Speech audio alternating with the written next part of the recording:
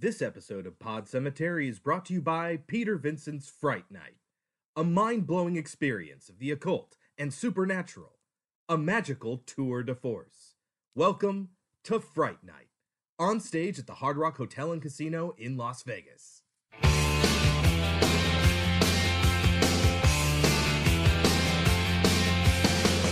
the October with the steamboats, ancient goblins and wallows come at the grand light making a sound. The smell of death is all around, and at night when the cold wind blows, no one cares. Hello, my name is Chris. My name is Kelsey. And this is Pod Cemetery, where we dissect horror movies like the rotting corpses that they are.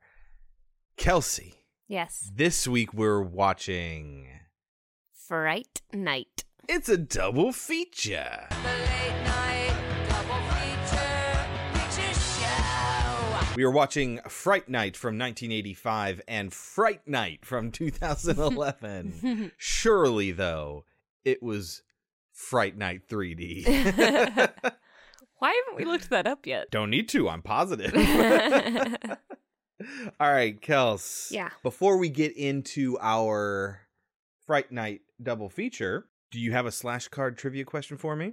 I do, in fact. Get us started. Michael Jackson approached John Landis about directing the music video for Thriller after watching which of Landis's films? Well, it could be two different movies, I think. But I think I'm gonna say An American Werewolf in London. You would be correct. When was The Twilight Zone made? I think that's made in later 80s. Yeah. I think. I'm not positive. All right. Kelsey. Yes. As revealed in Exorcist II, The Heretic, what is the name of the demon that possessed Regan McNeil in The Exorcist? You've already asked me this question. I did not. I sort of asked you this question. It wasn't a slash cards question, though. Oh, is it Pazuzu? It's Pazuzu, but did you know it wasn't revealed until the second one? His name? Yeah. He was always Captain Howdy. That was the question that I asked you, was about Captain Howdy. I feel like they say his name. I don't think they do. Hmm. We've seen both of them. Hmm. I say both because those are the only two Exorcist movies we've seen. I haven't seen the second Exorcist. Yeah, no, you and I watched it together. Did we really? Yep. Remember, there's like psychic power and a machine that like monitored brainwaves or some shit, like you would lucid dream or something. Reagan was like an adult. I have no memory of this. Really? Yeah. Yeah, that's all I remember of it too. All right, Kels. Moving on to Fright Night. Fright Night is I'd say it's a horror movie classic. Yeah. Totally. From 1985, written and directed by Tom Holland, starring Chris Sarandon, William Ragsdale, and Amanda Bierce. The premise is that a teenage boy believes his neighbor to be a vampire, and no one believes him. Yeah, it's one of those paranoia movies, a la The Burbs, which came out around the same time, actually, now that I think about it. All right, this is definitely one, if you haven't seen it, see it. It's not available for free anywhere. I think we bought it on Amazon or something like that. I think so. But definitely, it's worth it. Go ahead and get it. Pick it up. At least rent it and watch it, because it's very, very good. Do that now, and when we come back, we'll talk about 1985's Fright Night. No one believed Charlie's neighbor was a vampire Stop me, Charlie! He bit me! until it was too late. Now, Charlie has to find a way to stop him. Peter Vincent, ready to do battle with the undead. Beware of the evil that awaits you on Fright Night. Friday night at 8 on Q13. Kelsey! Yes. What's Fright Night about? We open up on Charlie's house, and when we first hear audio, we're supposed to think that it's actually happening, but it's not. It's on TV, and it is a man talking to a woman, and he's talking about how beautiful she is, and it's very obvious that he's describing So pale and so luminescent. yeah. I love the night so. I've never seen you look so beautiful before, Nina. So pale. So luminescent. So Yes, your lips are so red. are they? Would you like to kiss them?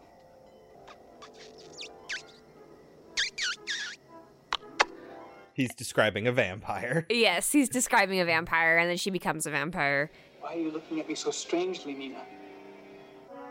Not you, Jonathan. Your neck. She's like, your neck looks so beautiful. Come put your hand on my breast.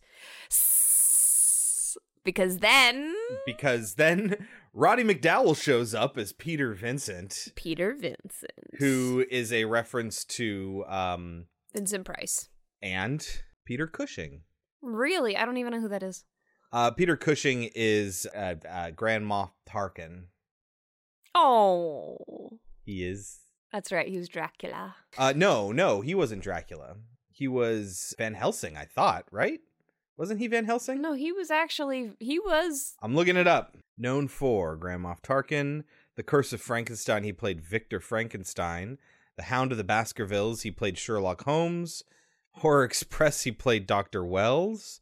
Wait, you're talking about the guy who played Saruman, right? No, that's Christopher Lee? Lee, He yes. played Dracula. He played Dracula. Who's Grand Moff Tarkin? He's the guy who gave the order to blow up the planet of Alderaan in Star Wars.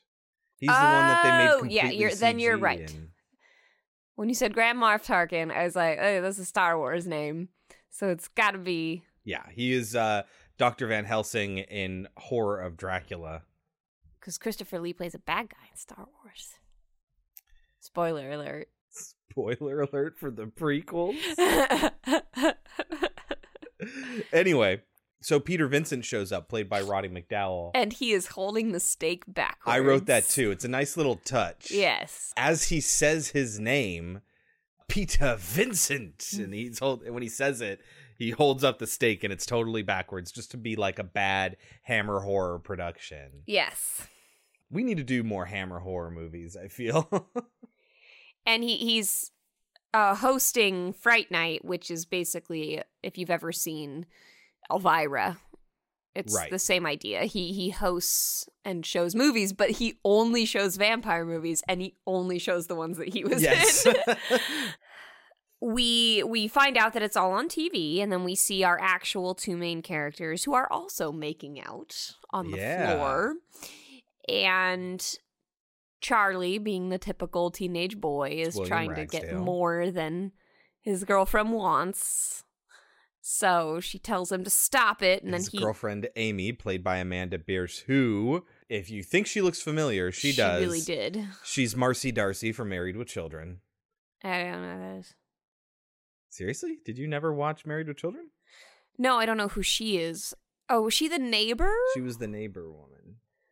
Okay, that sounds familiar. So he's like, we've been going together for almost a year, and you've never, you never want to go any further. And she apologizes to him. She does that throughout the film. She's such a weak character. She's very, very weak. I hate it so much. Yeah, it's pretty bad. Look, I'm really sorry about the other night. Oh, it was my fault, not yours. What? It's one of the reasons we'll get there, but I feel like the Amy character is a little better in the remake. Yes. Her story is better in this one. Yes. She has no story in the remake, but we'll get there. Yeah, and then she's like, oh, I'm sorry, you're right. And then she gets into bed and is getting ready to have sex for the first fucking time, which is a huge deal. Yeah. But our main character, Charlie, gets sidetracked. Yeah, he is looking out his window and he sees his new neighbor and his live-in architect carrying what looks to be a coffin down to the basement. Which is never a good sign. Yeah. Uh-huh. And he's so obsessed with that, and he tries to get her to look at it too, But she's having none of it, and she storms off, and they get into kind of a fight. And so anyway, it starts the idea that Charlie is like neglecting things that he should be paying attention to as a normal person, but he's not, because he's paranoid and he's obsessed, are like the two main characteristics of Charlie in this movie. And paranoid throughout and the obsessed. film, everyone is just like, you love horror movies, so this is all in your head. Yeah, you finally snapped. Or you're, as his mom always puts it, having a nightmare or whatever it is. Or, paranoid. So it kind of harkens to the idea that, if you like horror movies, then you're weird. Like, oh, you like horror movies, so this can't be real. Right. And I mean, you just let it get to your head. Right. And it it's a little personal for me, because I had a student who I had to defend to his grandmother, and I had to be like, look, there's nothing wrong with enjoying horror movies, but a lot of people think it's weird. Yeah. And then a lot of people use that against you. So, like, if you wind up being a crazy person, they're like, oh, he was into horror movies, Yeah. Uh-huh. And it's such bullshit. He played the Doom video game and listened to Marilyn Manson. Anyway, so nobody believes him. We see Charlie at school. Amy's still pissed, but we also get introduced to Evil Ed.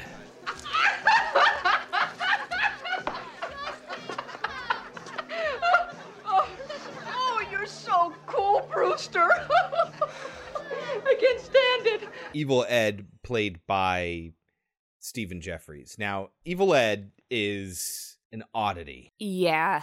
He is... They don't give him a backstory, which makes it really hard to understand who he is. So the idea is that Evil Ed is even more of an expert in this stuff than Charlie is.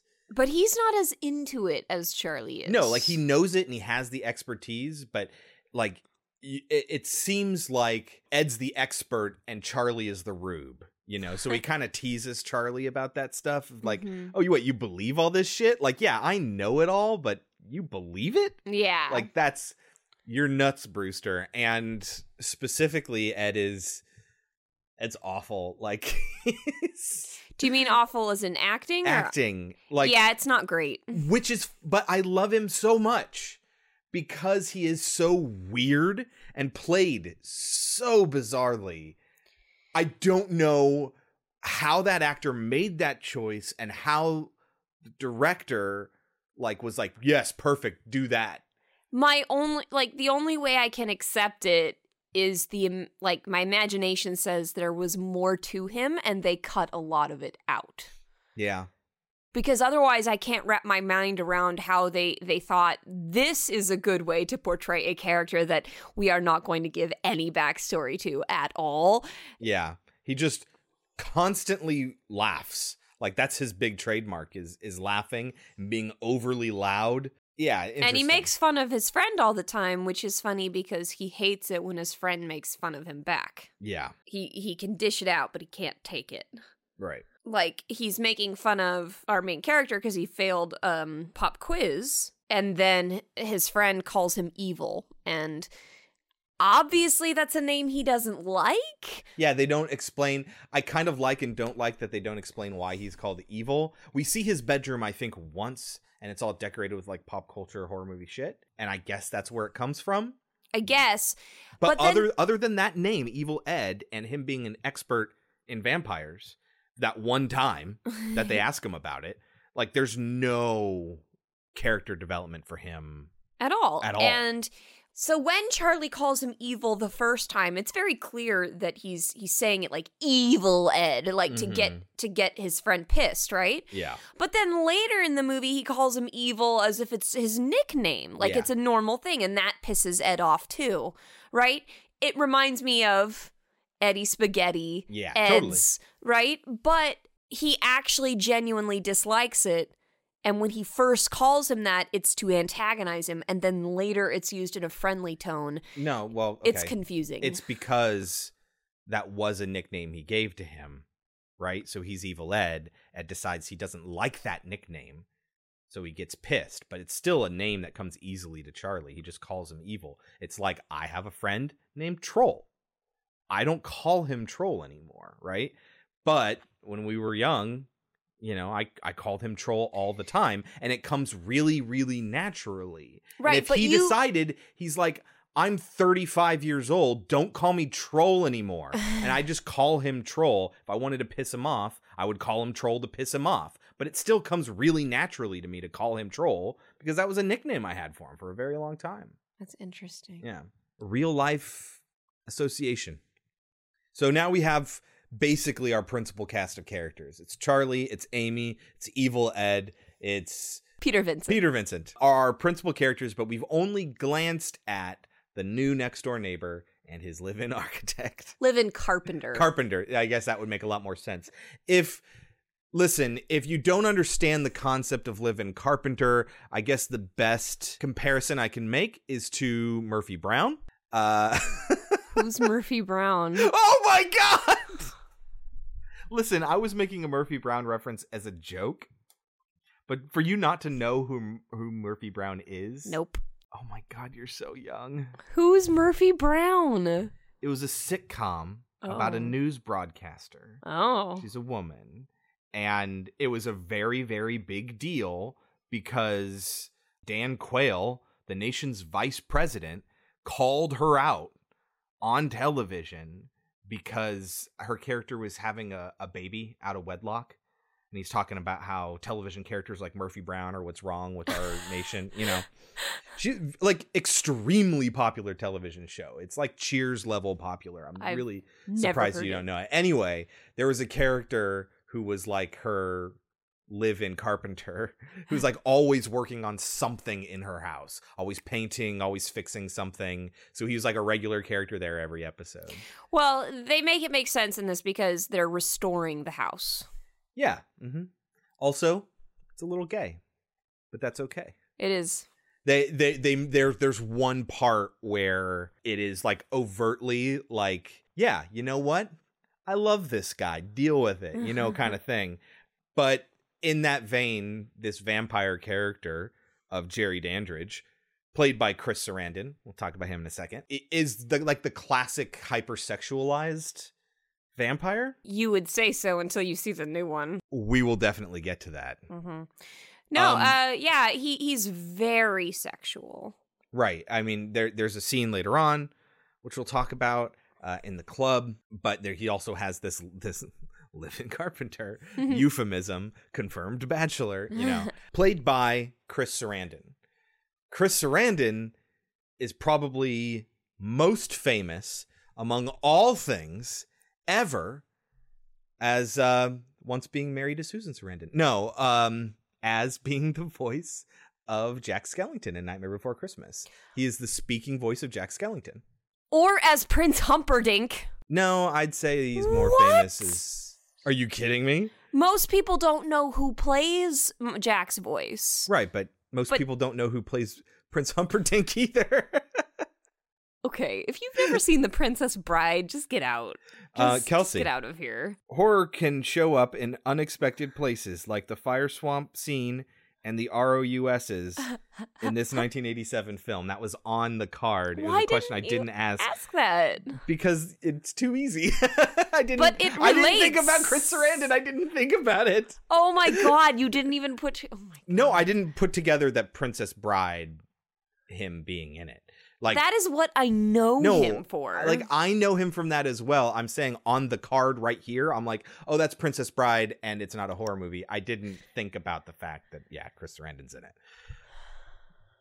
Anyway, you might know him as Prince Humperdinck from The Princess Bride, or as the speaking voice of Jack Skellington, not the singing voice, from Nightmare Before Christmas. But in this, he's Jerry Dandridge, which is a real weird name for a vampire. They even say that in the movie. Like, what kind of a name is that for a vampire? It's perfect. I love it. He's home, and he's fallen asleep in his chair, and there's a scream that wakes him up, which is bizarre to me, because why is he the only one in the whole neighborhood that heard the scream? They do a good job of explaining that away in the remake. So then he is trying to convince Ed that it's real and that there is a vampire Right, next because door. he saw him go after her neck and almost bite this woman. And then he heard her scream. And then later on he hears her scream. Yeah. So he's like, oh, this MFer is a vampire. So he's in a restaurant and his girlfriend shows up and she apologizes again for walking out on him. Yeah, just the worst. And even I think it's is supposed confused. to be, I mean, it's supposed to be comical that, you know, she's basically continually throwing herself at him and he's too distracted by his obsession and his paranoia. It does not come off that way. Well, that's what I'm saying. In the 80s when it was less of like a women's rights type of thing. Yeah. No, I mean, there was less of a focus on that. You could have a female character like this and it's just totally natural. So, but even he seems confused. He's like, she's like, it's all my fault. He goes, it is? And she's like saying like, I've been miserable the last 2 days. Like I miss talking to you and etc. And he just gets up and walks over to the TV because it's talking about a murder that took place. Yeah. And she is upset again and walks out again. She shoves pie in his face. Yeah. And that's when Evil says his big line, "You're so cool, Brewster." Yeah. I think that's when he says it. Yeah, something like that. But he laughs at him either way in that classic Evil Ed laugh. Yes. What? So then he can't convince Ed that it's real, so he decides to go onto this dude's property, which he's supposed to know so much about vampires. Like, why wouldn't he be more cautious, more afraid? Especially since he knows that the vampire has a manservant. Specifically, we know that that's because he needs someone there to watch over the house during the daytime. Yeah. So he goes over there, and of course the manservant sees him and basically intimidates him away. Hey, kid! What are you doing? Nothing. Oh, yeah? Well, just make sure that it stays that way. Kid. And then he falls asleep again, and he's like staking out the house next door this time. Yeah. And there's fantastic music playing. Uh-huh. The guitar is a little much, but the 80s synth, it's so good. It's a really good soundtrack. It is a good soundtrack.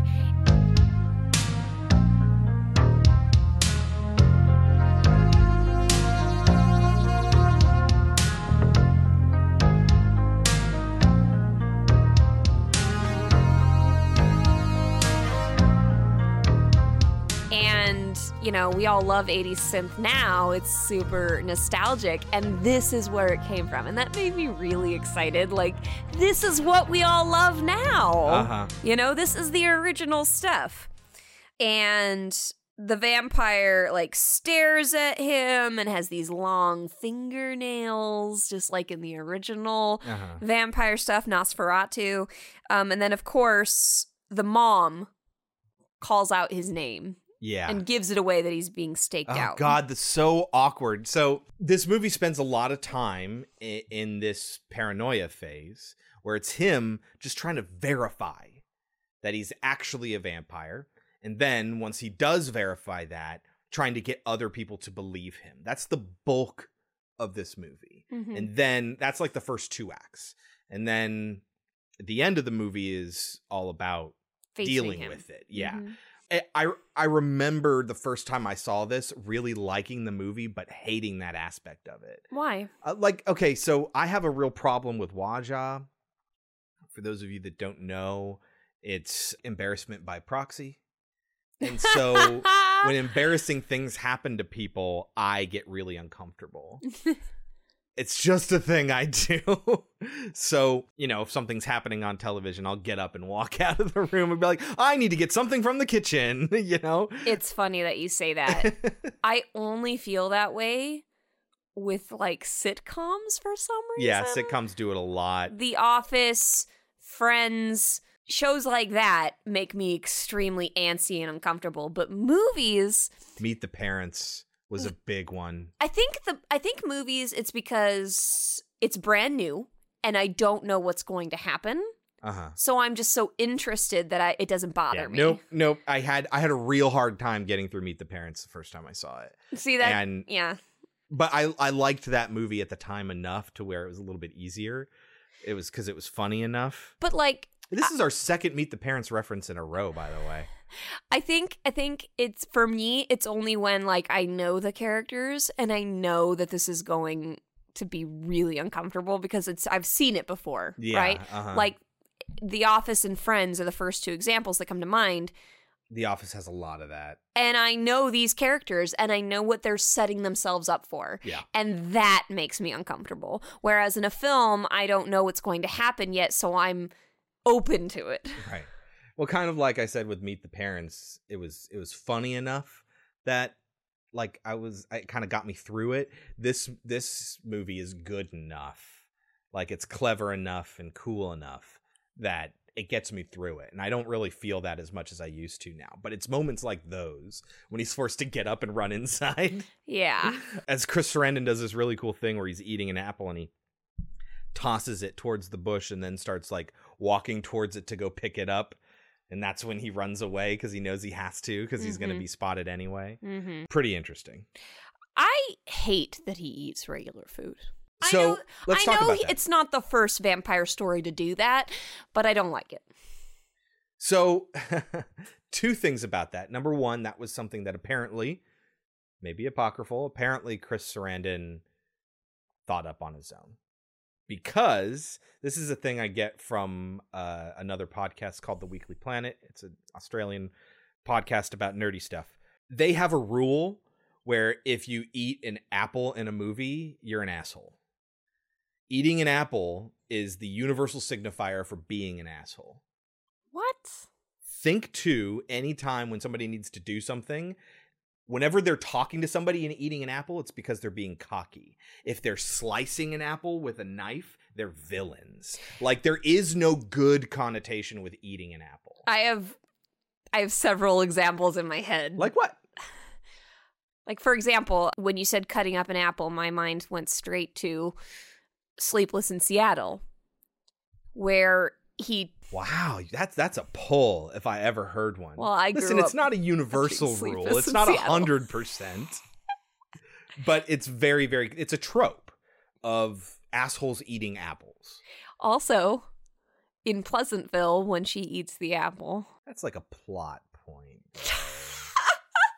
I'm just saying, there are many examples that I can pick out. Sure, and there are many examples for every trope that are counter examples. It doesn't mean it's not a trope. Okay. You cannot disprove a trope this way, Kelsey. Okay.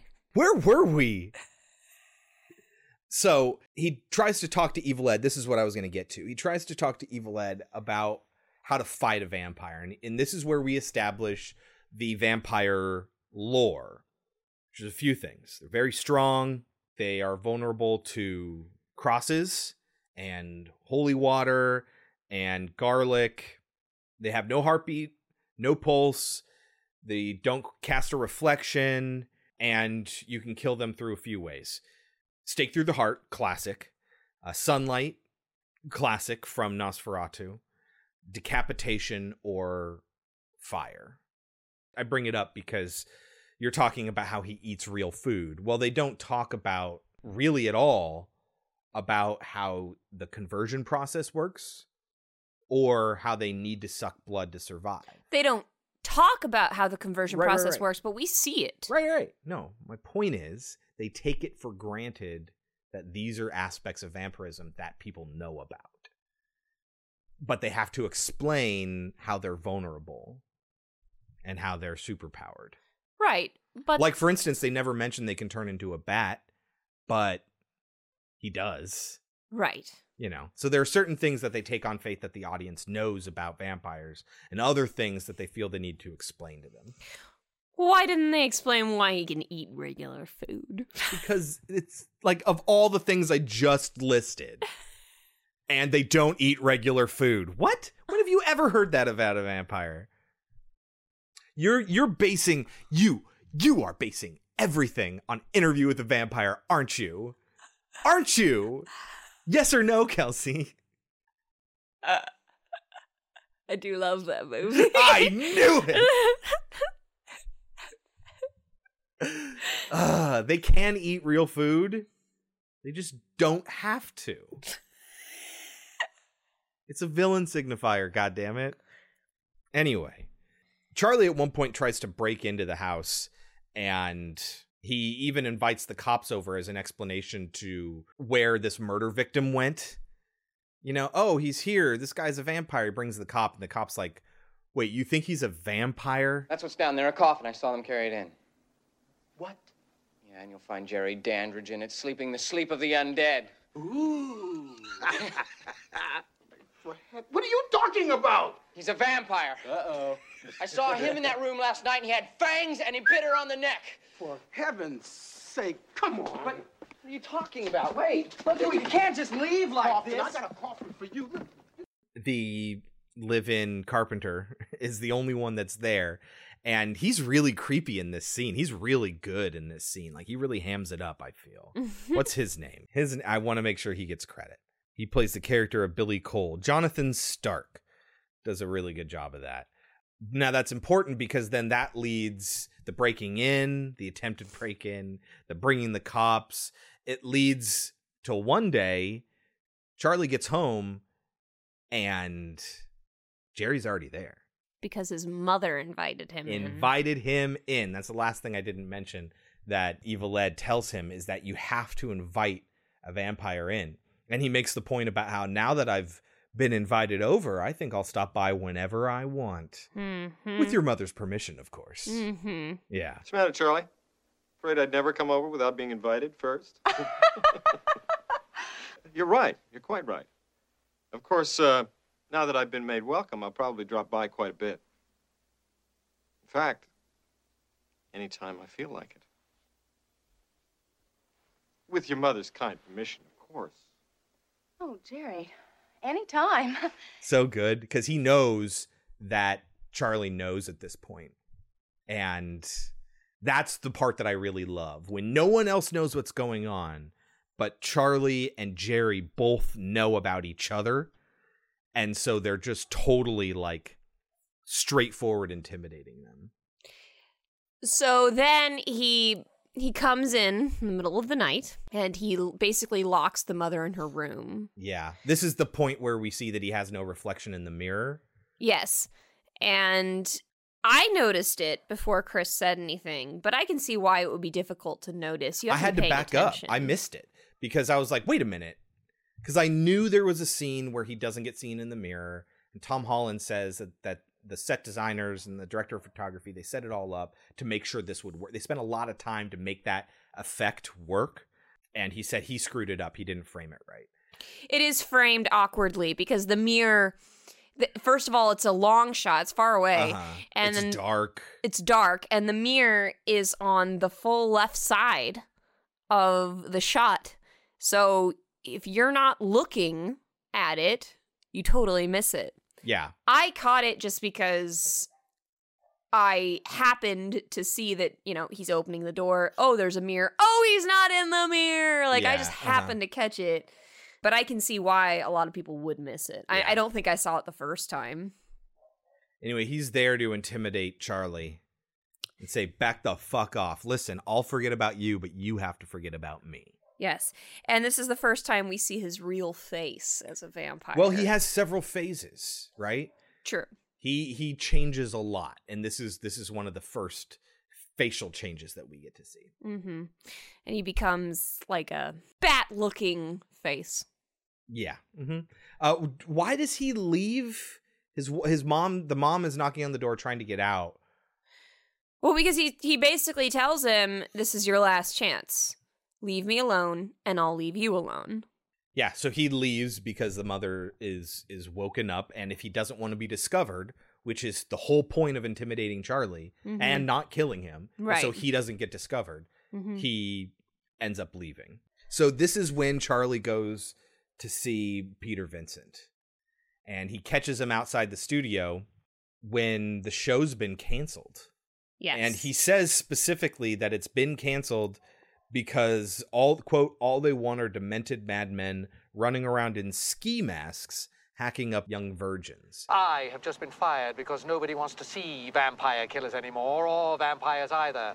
Apparently all they want are demented madmen running around in ski masks, hacking up young virgins. So he's talking about slashers, for sure. And semi-specifically Friday the 13th. Or Halloween. Right, but it's a ski mask / hockey mask. Like, that's... It's without calling them directly out. That's kind of what he's talking about. Mm-hmm. But he's been let go from his cable access hosting gig. And he says no. He calls Charlie crazy, basically, when Charlie reveals what he wants. Well, because he says, I believe in vampires. And Charlie believes him. Uh-huh. And then when he finds out that, oh no, Charlie's being dead serious... He's like, wait, you just said you believe in vampires. And he goes, I lied!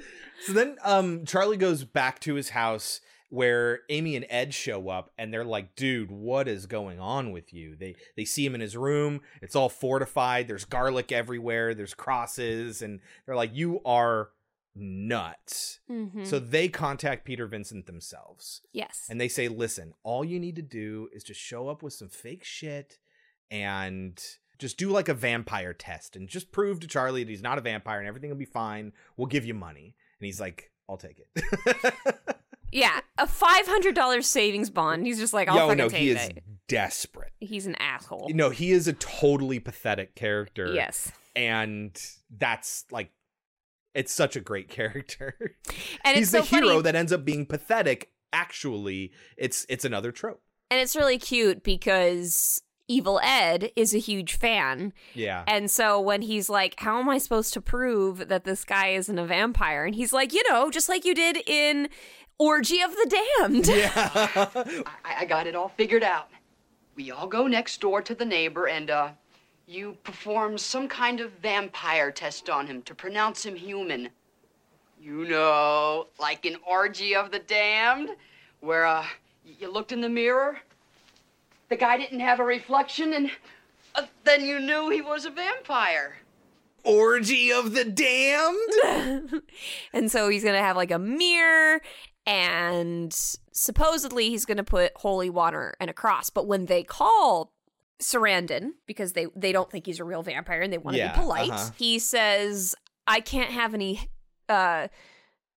crosses in the house because I just switched religions. Yeah, he's born again. I can't have any holy water in the house for the same reason. And so he says, oh, don't worry, I'll just say it's holy water. It'll just be regular won't water. Actually be holy water, yeah. But he doesn't say anything about the mirror. No. And so they go over to the house and he passes all the quote unquote tests, which aren't actually real. And Charlie gets pissed, right? And they're like, come on, let's go. Let's get out of here. And Peter Vincent is like, he's getting a cigarette or something out of his case. And he pulls out... he just takes out his mirror. Yeah. And he looks at it and he realizes, and he drops it because dude doesn't have a reflection. Mm-hmm. Oh, shit. So they get out of there. And Peter Vincent's like, I'm booking it. I'm out of here. I'm gone. And he's like, wait a minute. You said he wasn't a vampire. And he's like, well, you know what? He is, and I'm out of here. Yeah, basically. What's wrong with you? Nothing. And why are you shaking? I'm not shaking. You saw something in there, didn't you? You saw something that convinced you he was a vampire. Of course not. Please, Mr. Vincent, you have to tell me. Our lives depend on that. All right. He didn't cast a reflection in my mirror. Satisfied now? Mr. Vincent, you have to call the police. Mr. Vincent, shit! And then Ed, like, wants to leave, and Charlie says, no, we're walking Amy home. We walk Amy home first. Yeah. Which was cute. And so on the way home, Ed gets just pissed off about how paranoid Charlie's being. He's like, you know what? I'm going home from here. I'm going to walk down this spooky alleyway, and I'll be fine, you putz. And so he does. And they walk off, but nope. Jerry's there to bite Ed. And when he screams... they run after him and he's gone. No, the first time he screams, they come. And he's playing a prank. Oh, right. Kill me, Charlie, before I turn into a vampire and give you a hickey. You asshole! You really believe me, you poor dope! You're gonna get yours someday. Oh, yeah, when? When I'm bit by a vampire? There are no such things as vampires, fruitcake! So the second time, That's what it Amy says, are you really going to let him sucker you again? Yeah. But the way that he convinces Ed to be on his side is they won't pick on you anymore and they won't ever beat you up again. I'll make sure of it. Yeah. So I guess he was picked on and made fun of. Good to know. Well, he's the weirdo kid. I know, Yeah. but they have not Yeah. given us any reason to understand that. Like, can we buy into it? Sure. But they gave us no indication that that was what his whole thing was. That same night is also when Dandridge meets Amy for the first time. Yes. And what's important about that? She looks just like one of his old Loves. I guess. Yeah, so They don't really explain it. Charlie's looking around and he tears open what's a painting wrapped in paper and he tears it open. He's like, Amy? You know, And so then- he recognizes even that this woman looks like Amy. Mhm. And then later on, Jerry tells us about it. Mhm. So that's like motivation. And now he wants Amy. So then he comes after them and they wind up in a club. Yeah. And he uses his hypnotic vampire powers, another thing they don't call out specifically, Mhm. to fuck with Amy. And it's a really hot dance scene. Okay, except that they are wearing the ugliest clothes. Oh, his sweater is like really the bad. thick piping around the really broad neck. Like It's really it's pretty bad. But I wrote here, is it bad that I think all the sexy stuff with Jerry and Amy is really hot? Inside close quarters, nights calling under blood red sky.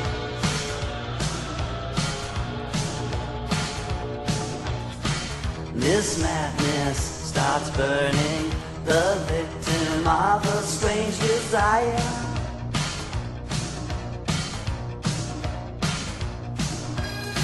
Mistaken, we follow, restless emotions taking down.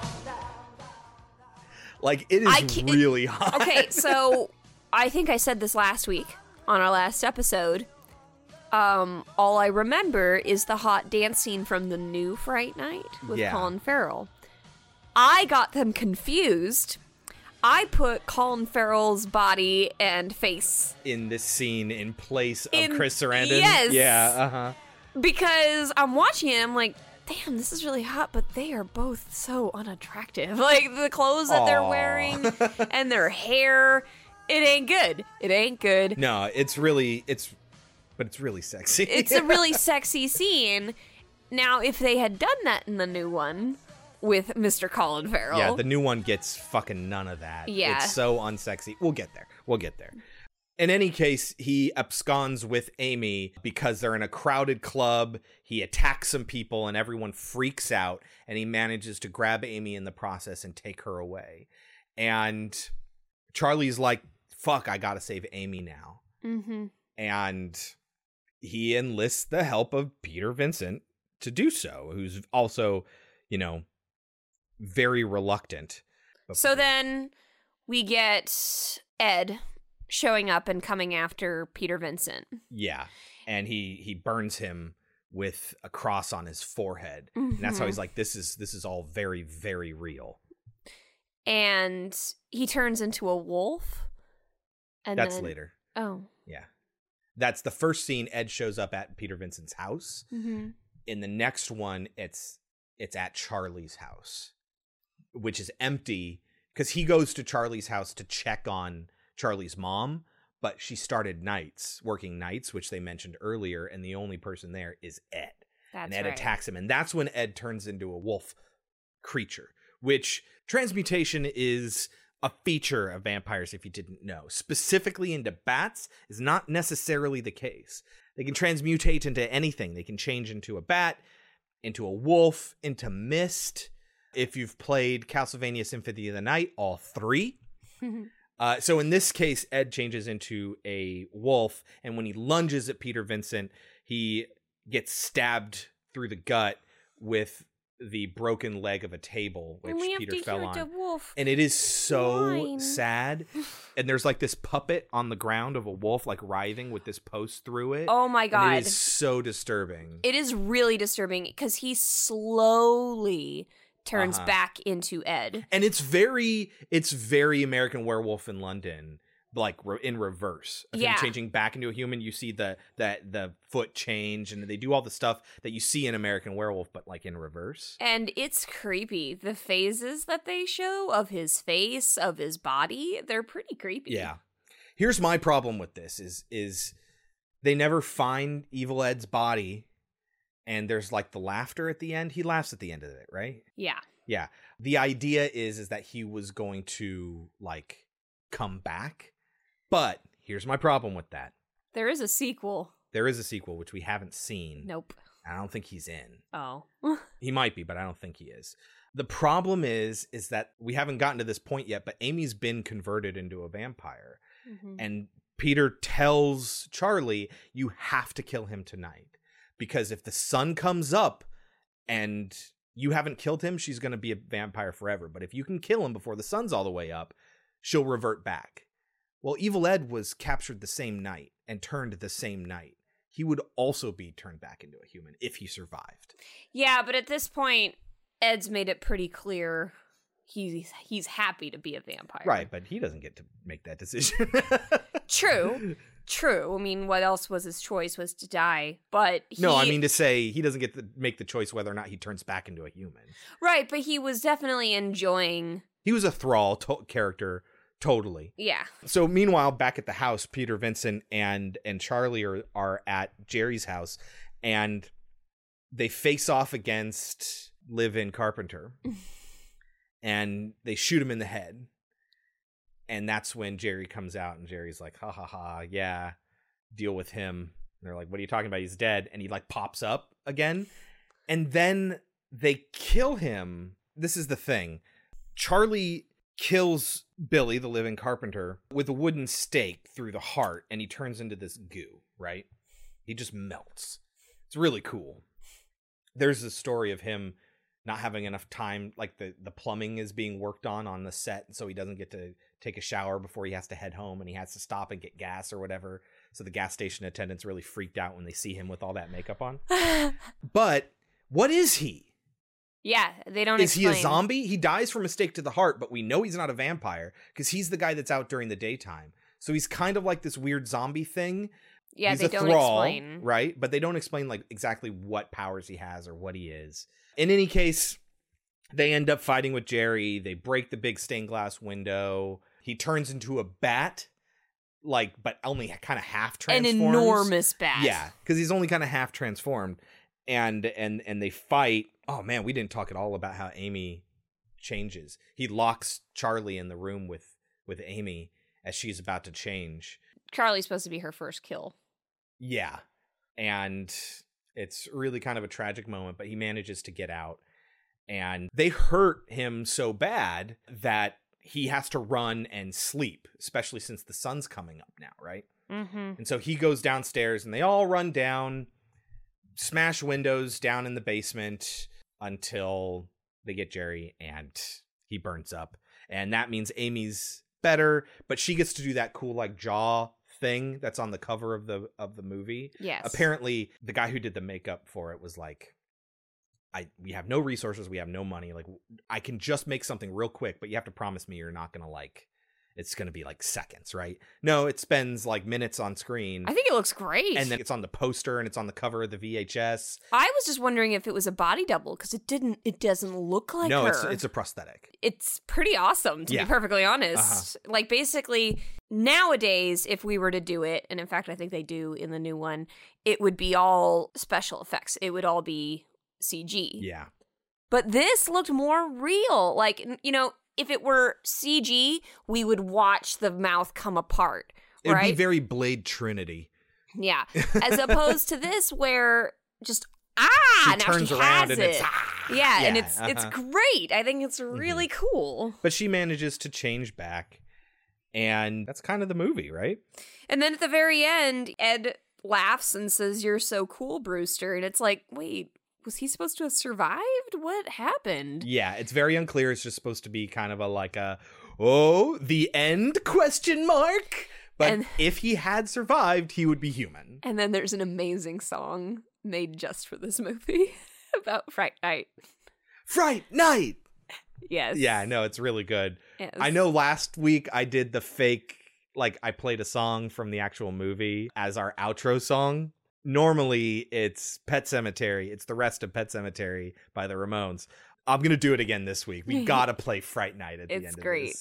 Really, really cool. But Peter Vincent's back on TV. He's hosting the show again. They never explain how he gets his job back. It's just associated with him getting his confidence back and not being such a wuss. Yeah. And he concedes the fact that he's not the greatest actor in the world. He's going to play a movie that has aliens in it, not vampires. We're going to take a rest from vampires. Isn't that right, Charlie? Wink. And then it's an alien movie and he doesn't star in it, So that's like the signification that his character has grown. Meanwhile, Amy and Charlie are back together and they're making out, and that's when we get credits. Mm-hmm. So, Kelsey, lightning round. Okay, there are a lot of lines that I didn't go over, so that's pretty much going to be my a lot of my lightning round stuff. I don't have anything else, by the way, so this is all you. Amy has some great lines in the very first scene. When he's looking out and he's looking at the coffin, he goes, "Come here, I'm serious." And she goes, "So am I. Do you want to make love or not?" And his mom's right there. No, she's downstairs. Yeah, no, but it happens later on when she was like, we were going to make love and then you started. And then she's like, "Are you guys fighting?" They turn around and she's like right there. Oh, that's the next line that I have. First you want to make love and then you don't. And then it's like, "Hi, Mom." I don't understand you. First you want to make love and then you don't. Amy? Charlie? What's wrong? Nothing, Mom. That was awkward. It's a great awkward line. She's a fun mom, though. It's okay. She's totally into Jerry, by the way. Yes. She loves him.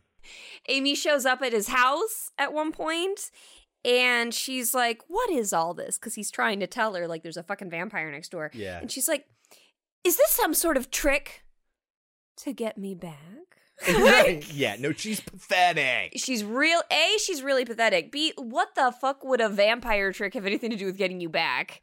As to, I don't know, intrigue her, make him seem troubled so she can come and... No, it's an awful relationship. I can only hope it's better now, but they give us no indication that it would be. I guess, shared trauma. If you've ever seen Speed, you never start a relationship after shared trauma. I've heard relationships based on intense experiences never work. Okay. We'll have to base it on sex then. Whatever you say, man. So the scene with the cop is really fucking dumb.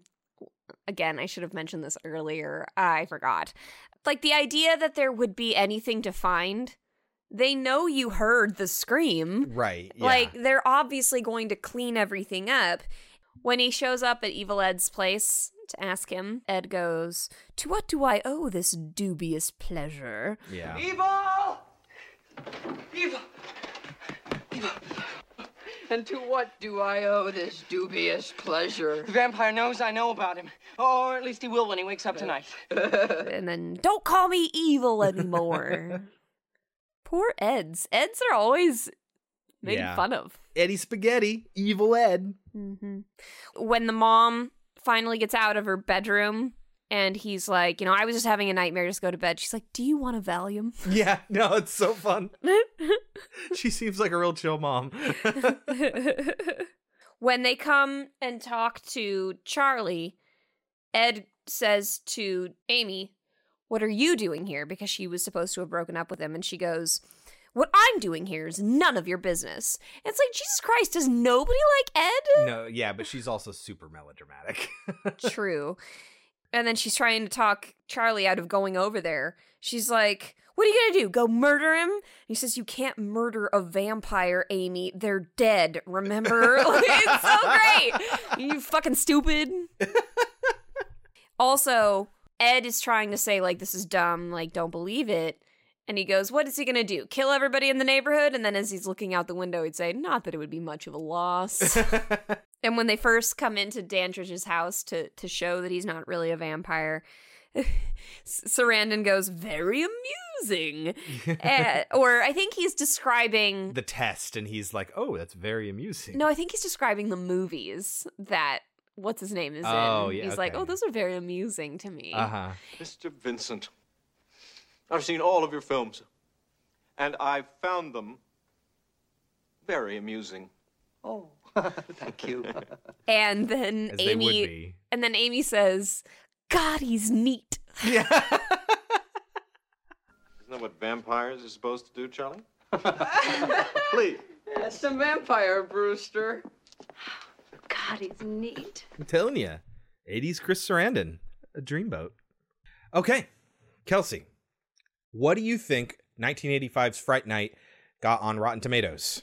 88. 91. Wow. Overrated, underrated? I'd say a little over. Yeah, 91 seems a little high. This is an 85 to me, I think. Yeah, I'd go around 85. Fright Night definitely combines thrills and humor in this ghostly tale about a man living next to a vampire. Yeah, no, I really like it, but it definitely suffers from age. Yeah, a lot of like stuff we'd like to see more of that you don't get to see, like a little bit more about Ed and his background. Yeah, the story is not well-rounded. Yeah, but it's really fun. Definitely good, and everyone should see this movie. Yeah, absolutely. Yeah.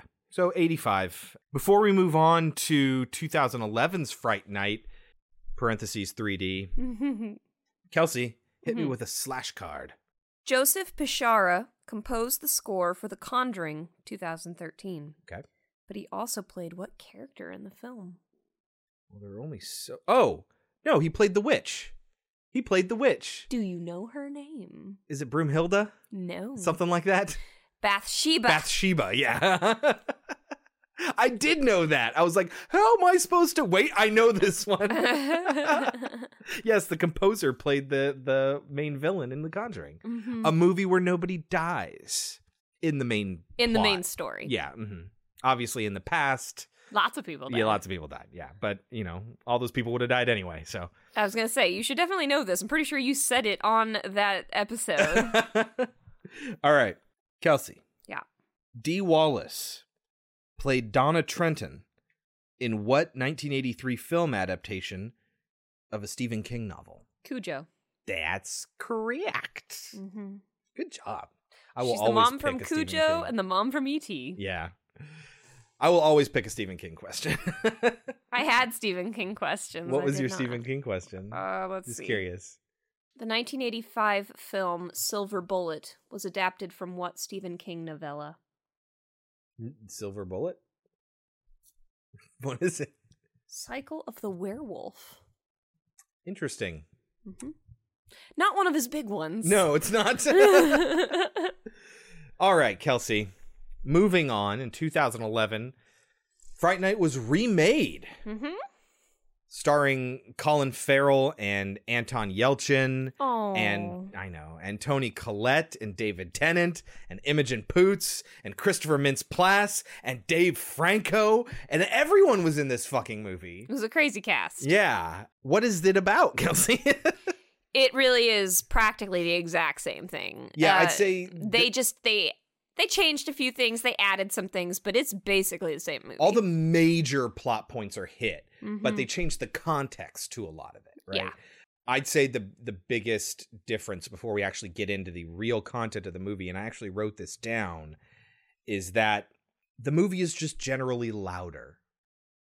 I'd say is a good way to describe the difference between this and the original. And I'll get into more detail as to what I mean by that when we actually talk about the movie, but first you got to watch it. Or don't. Kelsey, is this a must-watch before we tell people to go watch it? Should they pay money to watch this movie?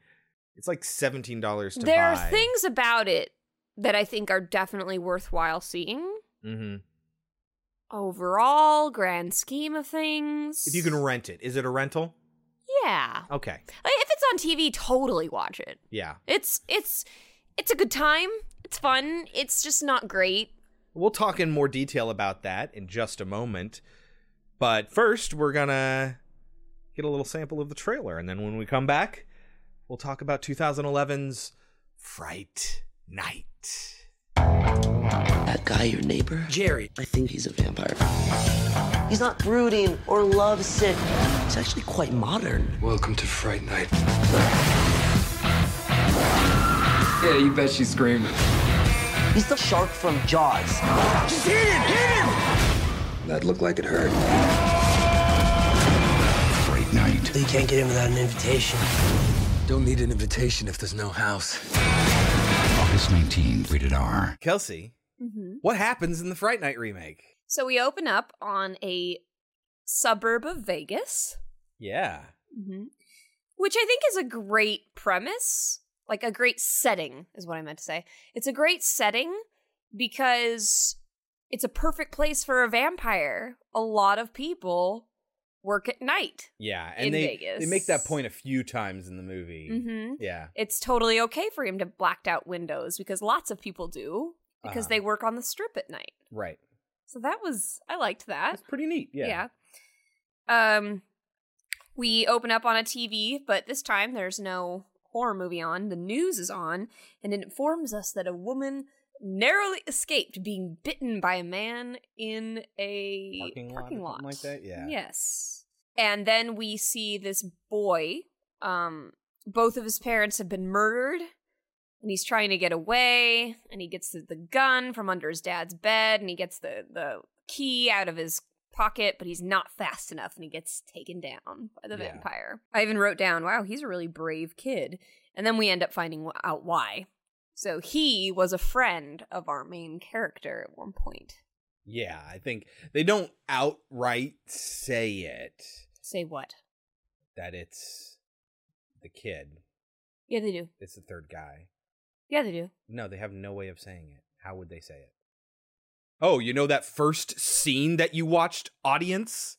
Well, no, then it cuts to him in school, and that kid's not there, and you find out that he was the friend of the other two. Yeah, but you also know that there have been lots of kids missing over the time period, but we also that's saw the implication. We saw his face, and then we saw him playing around with them on the video with the mask on, right? I guess. You're probably right. I'm telling you, you're probably right. I'm just saying you have to infer that because I don't think the movie does a very good job of, they could have dropped a few more hints about like ways we would know that this kid is our guy. We see Toni Collette is the mother, which is exciting. Yes. When was the last time we saw Toni Collette? The Sixth Sense. Yes. And they have this new neighbor that's just moved in. And we meet some of the other neighbors. We meet the stripper neighbor that he thinks is hot. Yeah. Hey, kid.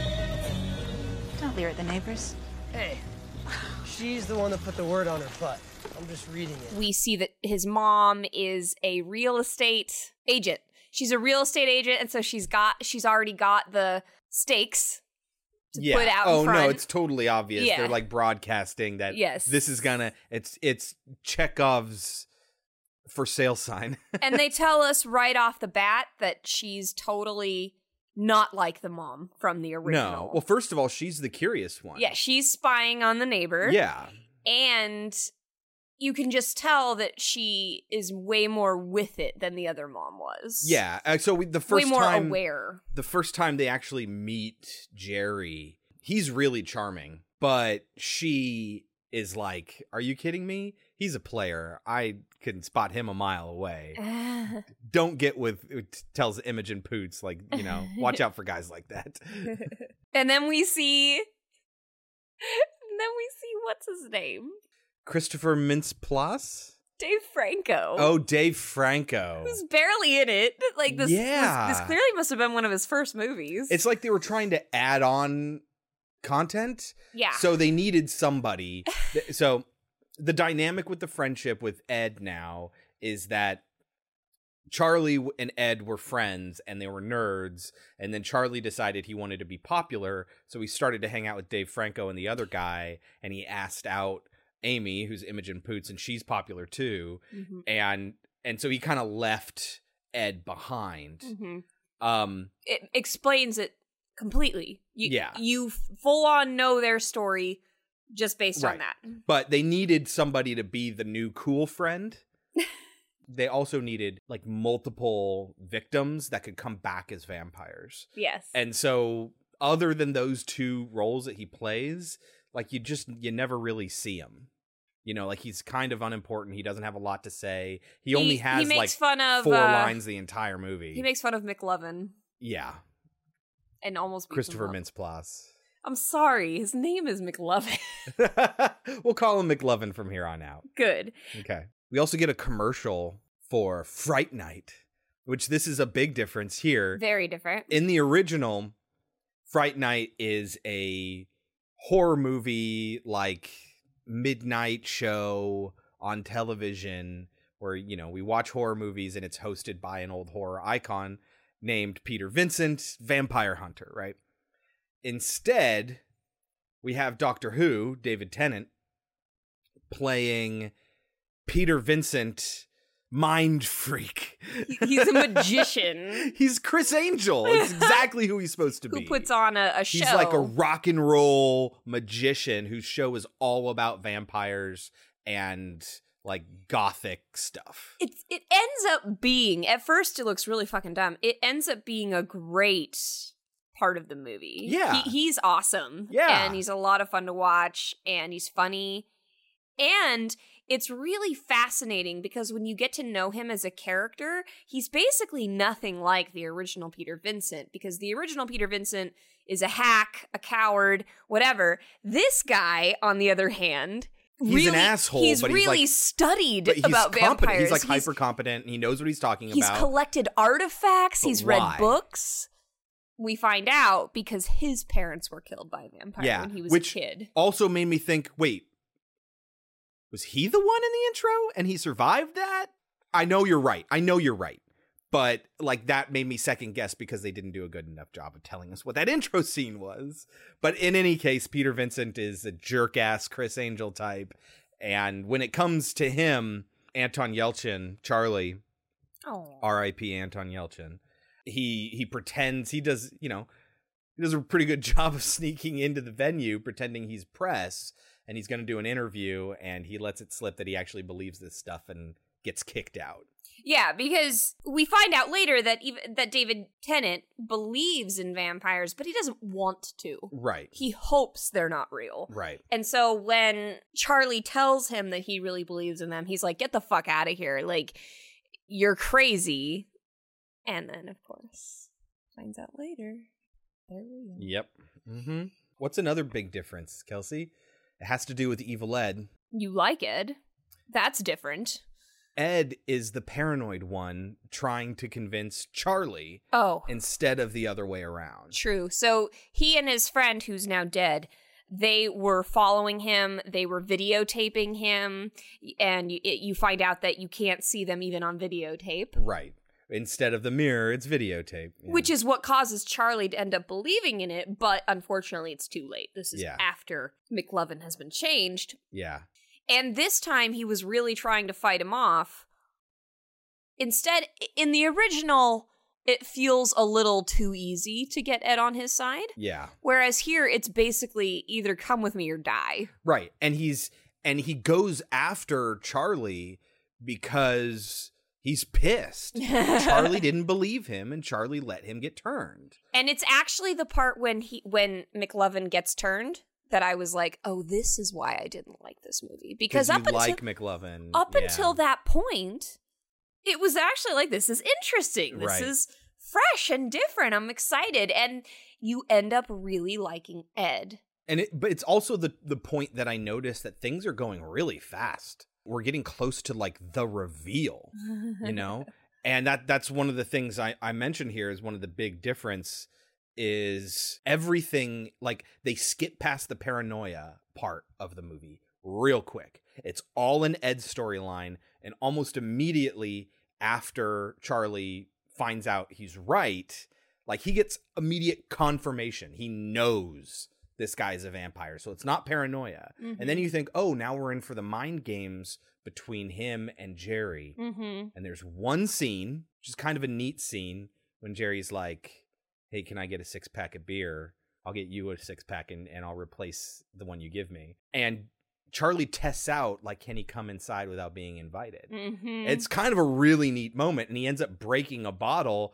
And Colin Farrell as Jerry is like, do you need my help? Like, he gets really eager. I gotta say, I really like Colin Farrell in this role. Oh, shit. Can I help you with that? No.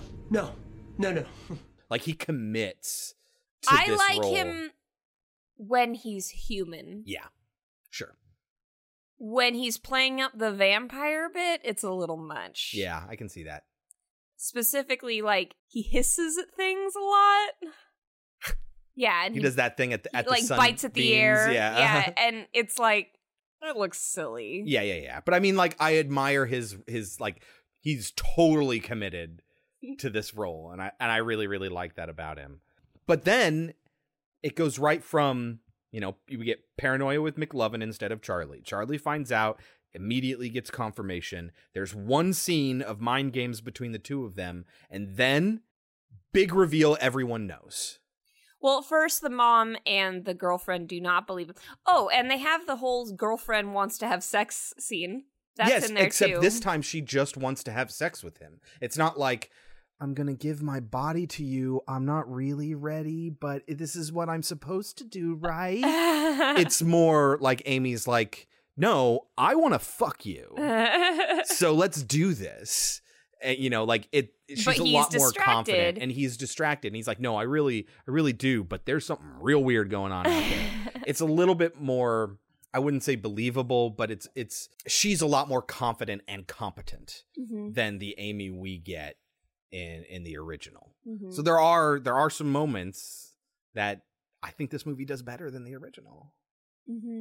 But like you say, after that turn and everything really ramps up after McLovin dies, it's not quite like, it goes kind of off the rails.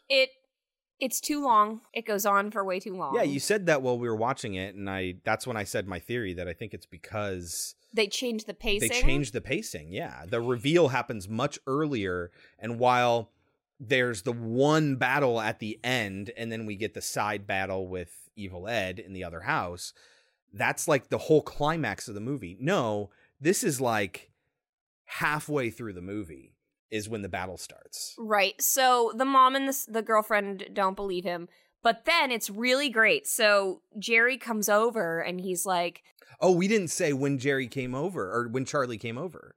The reason Jerry comes over is because Charlie broke into his house, and he breaks into his house because the stripper girl that he knows gets bitten, and he wants to find out what happened to her, and he finds her. He watches her get bitten, and she does the whole like finger to the mouth, shh, don't say anything. That was great. I liked that part about it. They made her a character you kind of like, and like immediately you kind of like her, right? And so it's a really tense moment of him trying to break her out of Jerry's house while he's there. It's super tense. And then you find out that he knew the whole time, and then you feel stupid because you were on the edge of your seat. And he just watches Charlie run out with the girl, and as soon as she hits sunlight, ashes and smoke. Yes. And he's like, you know, so this is when Jerry goes over and he's like, your son broke into my house, let me in. And Charlie says, whatever you do, don't let him in. You know, he broke into my house and broke broke a lock or something like that. And she's like, did you really do that? And he's like, Mom, do not invite him inside. And she says, me. Yeah, trust me. And she's like, all right, get the authorities then. Jane, I need to talk to you. Just hold on. Now, your son is harassing me. Charlie, what is going on? Listen, whatever he says, he's gonna try to... Jane, he broke into my house. Is that true? Look, I'd rather not take this to the authorities, but I will. I have no choice. He's sick. He's deluded. Please. Go get the authorities.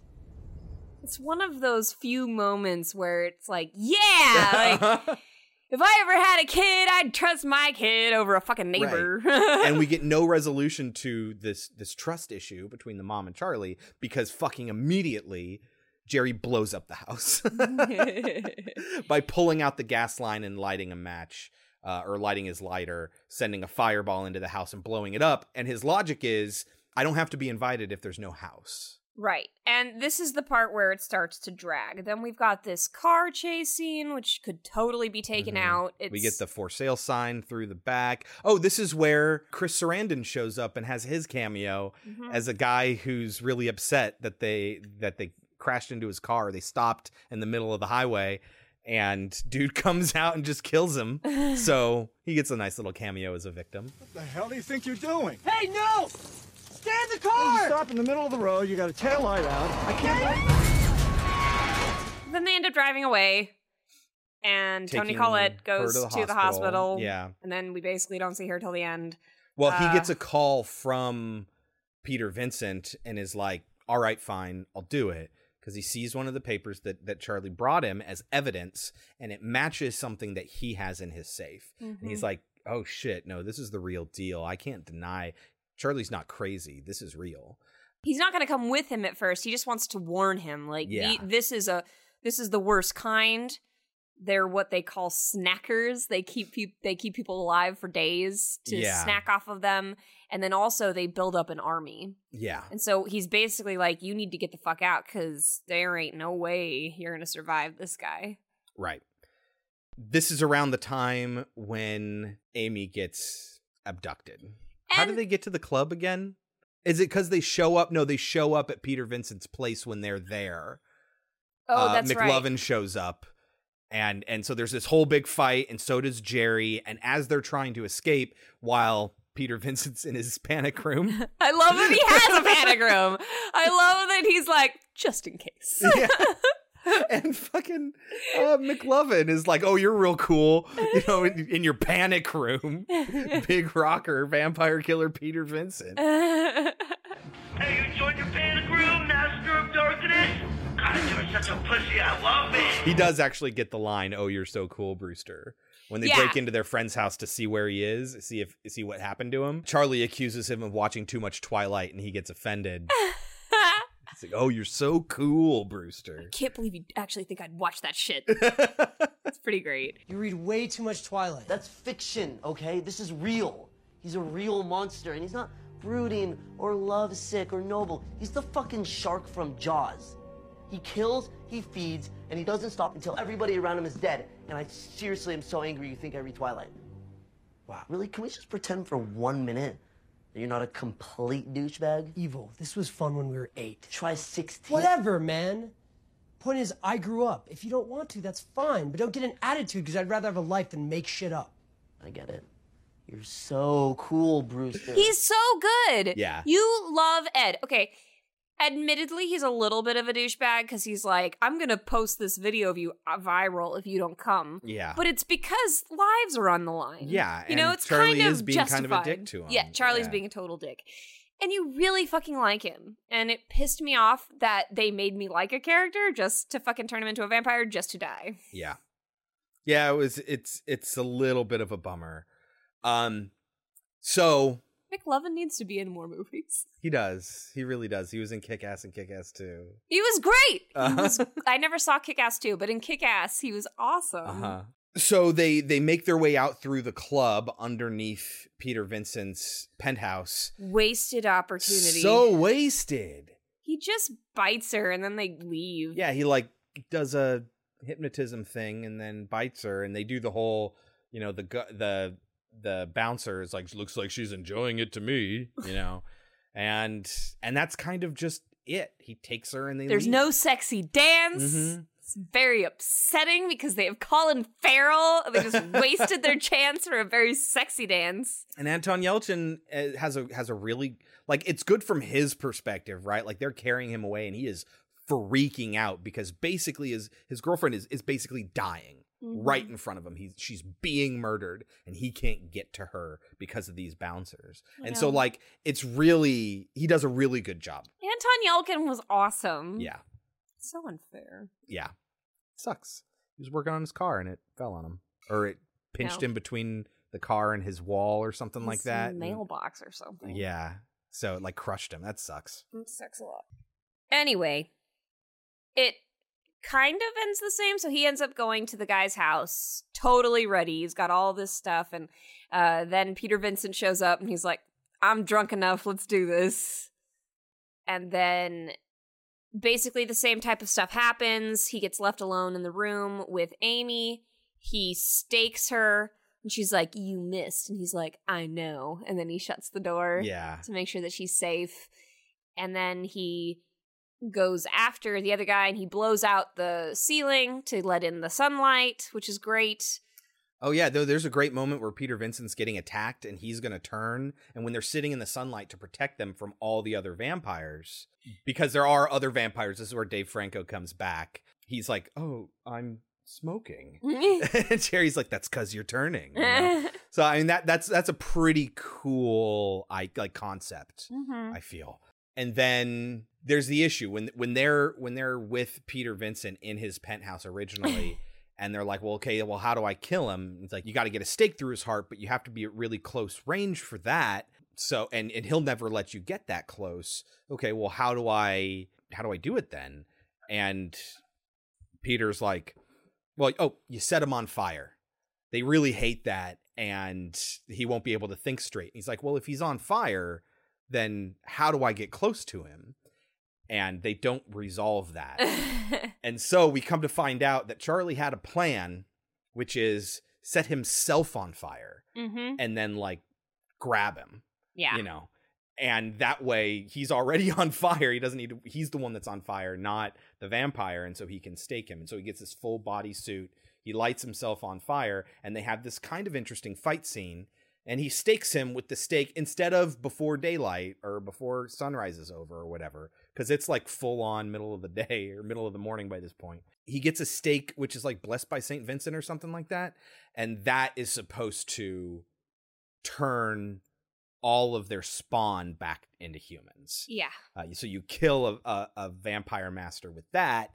And then you get them all back. And that's how he ends up getting Amy back. Which, why would, if they were going to do that, why not have it be that he kills Dave Franco and have Ed be able to come back to life as a human? It's fucking stupid. Right. He comes out at that moment because you don't get as much fun moments in the penthouse that you get with having Ed. You know, you take Ed out of yet another scene. It's supposed to be also emotional, the fact that he has to kill his friend and he doesn't want to. Whereas it's so dumb because he never deals with that with Dave Franco. When he does kill him, McLovin says, "It's okay, Charlie. It's okay." Yeah, well, when really he knows he's going to die. Fucking stupid. Yeah. Like, I was going to kill you, but I'm glad that you killed me instead. No, I think when he's dying, because what's really happening is he's pissed at him, but he also has like these vampire hormones. This is like the best thing I can call them, that make them kind of like, they have bloodlust basically, right? And so they get really aggressive, they get catty, they get, which is why Imogen Poots goes after him when she turns. Which is why Dave Franco's like, haha, I'm gonna fucking kill you. And then when he turns back, he's like, it was one hell of a night or whatever. It was one hell of a night. Like, what the fuck just happened? Because the last thing he remembers as a human was getting stoned. Yeah, they're getting stoned in the car watching what the fuck Charlie's doing because he hasn't been responding to them. Mm-hmm. And that's when Jerry, just broad daylight, like knocks on their window of their car. Like, oh, put away the weed, put away the weed. No, it's at night. No? It has to be at night. You're right. He wouldn't have been able to go out in daylight.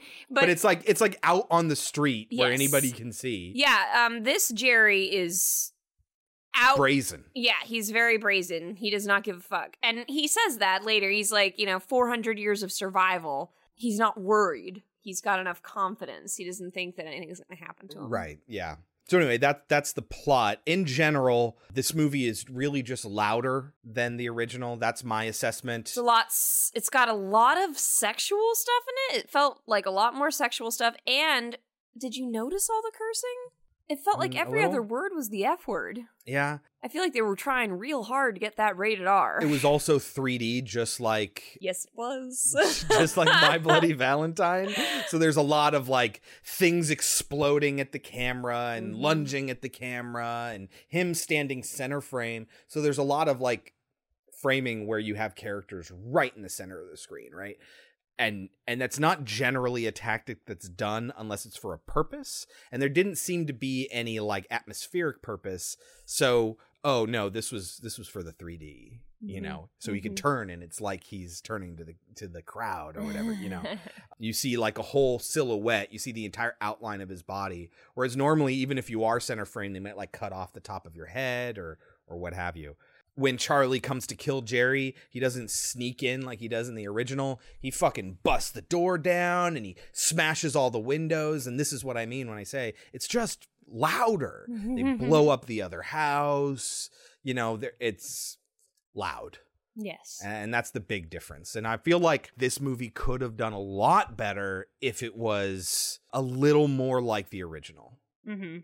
You know, unlike My Bloody Valentine, where its problem was in the plot with the twist, in this, it's in all the ways they modernized it. There's some really cool modern twists here, you know, with the way the story's told and everything. But they speed everything up. They make it louder. They're dropping all these F-bombs. It's made for 3D. Like, these are all kind of bad things. Yeah. As a reminder, I said this the last episode. This double feature was recommended by listener Brian S. He wrote in to podcemetery@gmail.com. And he said they ruined the new one because they made it too much like Twilight. Now, the movie does denigrate Twilight, like Kelsey said. But I kind of see what he means. It's like sexy, attractive young people. It has this really late 2000s lighting with like pale skin and dark darks, and it's got a lot of blues and oranges, and it feels very, very Twilighty and bad CGI. You know, so I can see what he's going for there. And yeah, it's not as good as the first one. It's not. Yeah, it's not nearly as good. Anton Yelchin saves it a lot. He's awesome. He does a great job. Toni Collette's not in it enough to save it. No. Imogen Poots is good. She's kind of bland. Yeah, but I mean, like, as a character, she's a lot more straightforward. They have sex at the end, just like in the end of the original. Mm-hmm. But in this one, it feels less like it's a reward for our hero. And it's more like can we finally do the thing I want to do now? Like, it's more for her than it is for him, which I appreciated. Mm-hmm. Colin Farrell's hot, but a little much. Yeah. Yeah. They don't really, like, in the original, I think they do a better job explaining why he gets singled out and why, like, he's with Amy and Amy gets singled out and he also suspects him. And so that's why. But he gets kind of singled out by Jerry before he knows that Jerry knows, and Amy's fucking nothing to him. They don't really do a good job explaining why he singles him out, because he pays a lot of attention to him, and he's killed other people in the neighborhood already. So why is it this time that he goes to the neighbor kid? You know, doesn't make a lot of sense there. So there's a lot of great lines again. Yeah. For example, I think it's Dave Franco is like, how'd you get her to date you? And he's like, it's just game, man. They talk about going to a Farscape convention. What is Farscape? Really? What is Farscape? Farscape is like a Star Trek show, but it had Jim Henson Muppets as aliens. Have you been to a Farscape convention, babe? No, I've not been to a Farscape convention. But at this point, it's the way you make fun of people who watch Star Trek without bad-mouthing Star Trek, because people really like Star Trek. It's 2011, I think. Yeah, 2009 was when the Star Trek remake came out. So you're probably not going to get a lot of distance making fun of Star Trek, but you can make fun of Farscape. Okay. You want me to go tell your pals how well we really know each other? The Lego contests, the Farscape conventions, the costumes. Please stop. Or how about that one time you took my Stretch Armstrong so you could tie it around your balls and jerk off for an hour? Stop. Then be my backup. There's a stupid line by Imogen Poots. She's talking about how she's hungry, and he's like, you're always hungry. And she goes, I know, I'm insatiable. That's bad. They also make fun of his shoes. He says it takes a real man to wear puce. Yeah, and that's one of the things that makes him a little charming, is because he's like complimenting Charlie while at the same time being like, those are kind of girly, that's a kind of girly color, you know. And he's like, oh, you play basketball? Yeah, I totally play. And then The mom does the very mom thing and is like, they stand out and they camp out in front of the store for a week and waiting for those shoes. He doesn't actually play, but he's obsessed with the shoes. And Jerry does the cool guy thing of being like, I like the shoes, like doesn't make him feel like shit. It takes a real man to wear puce. He's obsessed. I mean, they sleep on sidewalks to get them. I play, though. Well, it takes a real man to wear, puce. I like him. They cut off McLovin's arm, and he's just kind of annoyed about it. That is straight up out of Buffy the Vampire Slayer. Not the TV show, but the movie. Paul Rubens, Pee Wee Herman, plays a vampire in it, and I vaguely remember that.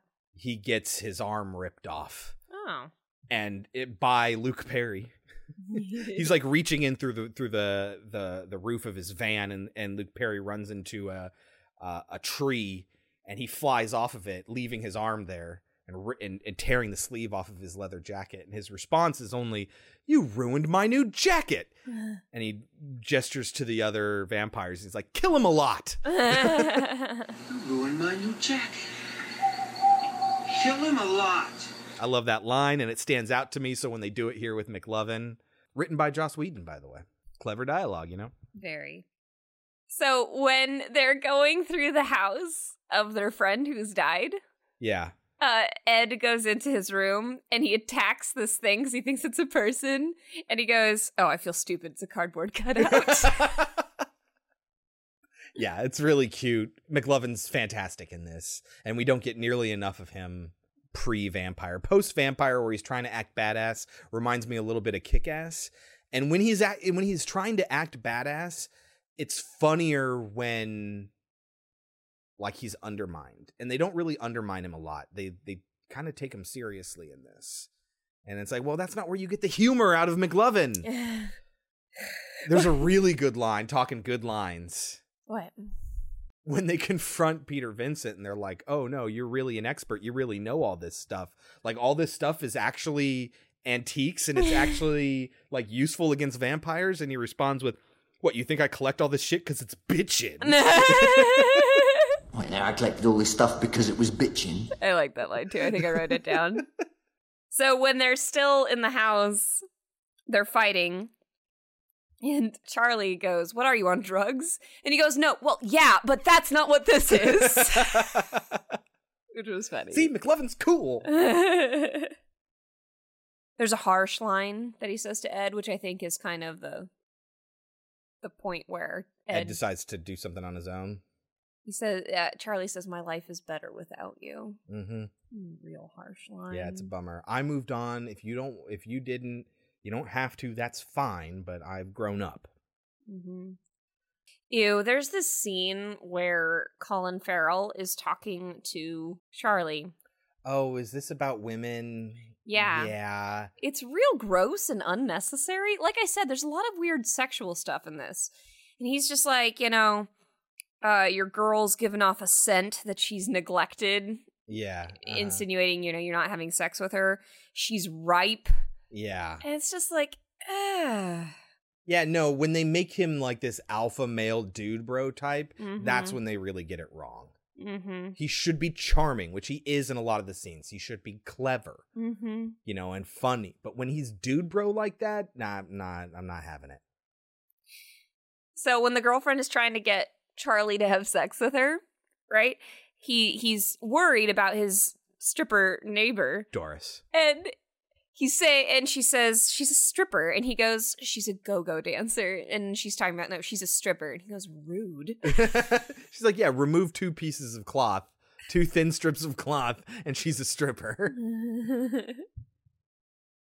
Also, the stupid car chase scene, yeah, really pissed me off. You're in the fucking desert. Go off the road, because at one point he comes around her and he stops. Okay. Yeah, Drive around him. Yeah, What's the problem here? I mean, you don't have to go off the road that far. I mean, I know you don't want to get out in the middle of nowhere with a vampire chasing you, but like, you already are. And if he's blocking the road, drive around him. But instead she drives right into him, which I thought was pretty neat. Because Charlie tells her to. Oh no, this is dumb. This part is dumb. Yeah. He it makes it look like he pushes forward and forces her to go.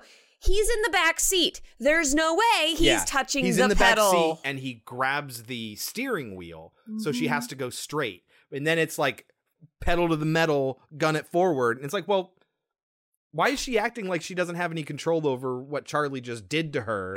It has to be her foot. Mm-hmm. Yeah, no, it was kind of dumb. At the very end, like Chris said, they're about to have sex, and Peter Vincent comes in, and he goes, and he's like, "Oh, I left my keys, whatever." And then as he's walking out, he says, "Don't do anything I wouldn't do." And then he stops and he goes, "That's not much. Sushi, mini golf," and then walks out. And I'm like, "Hey, I like both of those things." But he's a rocker. That sounds like a great date, actually. All right, Kelsey. That's it. What do you think it got on Rotten Tomatoes? 60? 72. Huh. Overrated, underrated. This is really difficult for me because it feels like Anton is in it and therefore deserves a better score. Keeping in mind the original got a 91 or a 92 or whatever it was. Mm-hmm. So it's definitely well regarded. Mm-hmm. And this is like 20 points below that. Mm-hmm. Personally, I feel that's a pretty good score. Before I saw this, I would have said I'd have given it a 70. I'd probably give it a 66. Yeah. There's like a lot good here. I know I've said this a lot lately, but it's a bummer because there's a lot of really promising stuff. Mm-hmm. It could have been another good remake. The Rotten Tomatoes consensus is it may not have been necessary to remake the 1985 cult classic, but the new Fright Night benefits from terrific performances by Colin Farrell and David Tennant. And it's smart, funny, and stylishly gory to boot. Certified fresh at 72%. It's weird how much I hated it the first time I saw it. Yeah. I didn't hate it anywhere near as much as the first time. Yeah, so Brian, maybe watch it again? You like it a little bit better? I don't know. Yeah. Take some time between the last time you saw it and see it Forget again. everything and then watch it again and maybe you'll actually like it. But thank you again for writing in, Brian. We really appreciate it and thank you for listening. Anyone else? If you would like to write in, you can. If you'd like to make a suggestion, please do so. You can write us at podcemetery@gmail.com or you can follow us on Twitter at podcemetery. Kelsey. Yes. What are we watching next time? Next week, we are watching The Cabinet of Dr. Caligari. Yeah, we're getting there. The really popular silent German impressionistic. What is it? Expressionist. Yes, German expressionism. I'm really excited for this. And The Babadook. Yeah, which is, he gets a lot of his cues from the iconography, the visual aspects of The Cabinet of Dr. Caligari. So I like The Babadook. Me too. I've seen it a couple times now. I'm excited to see it again. Me too. But until then, my name is Chris. My name is Kelsey. And as we say at the end of every episode of Pod Cemetery, you're so cool, Brewster.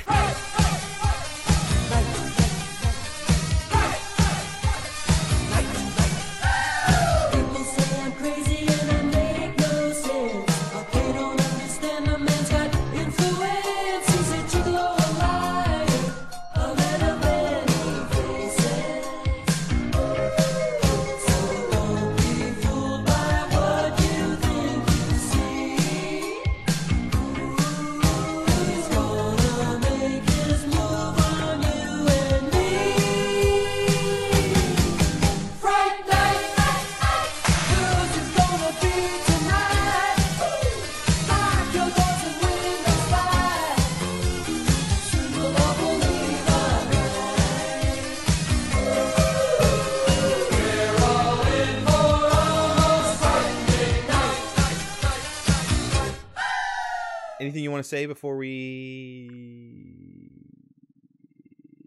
You want me to give the premise? Yeah, go ahead. I'll skip this. I'll cut... Chris, cut that out. Oh, take that out. Kelsey. Yep. What is the Fright Night remake all about? Didn't we already say this? Sorry, I should go. Kelsey, Mm-hmm. what happens in the Fright Night remake? Hey, listen, 80s Chris Sarandon, he was a dreamboat back then.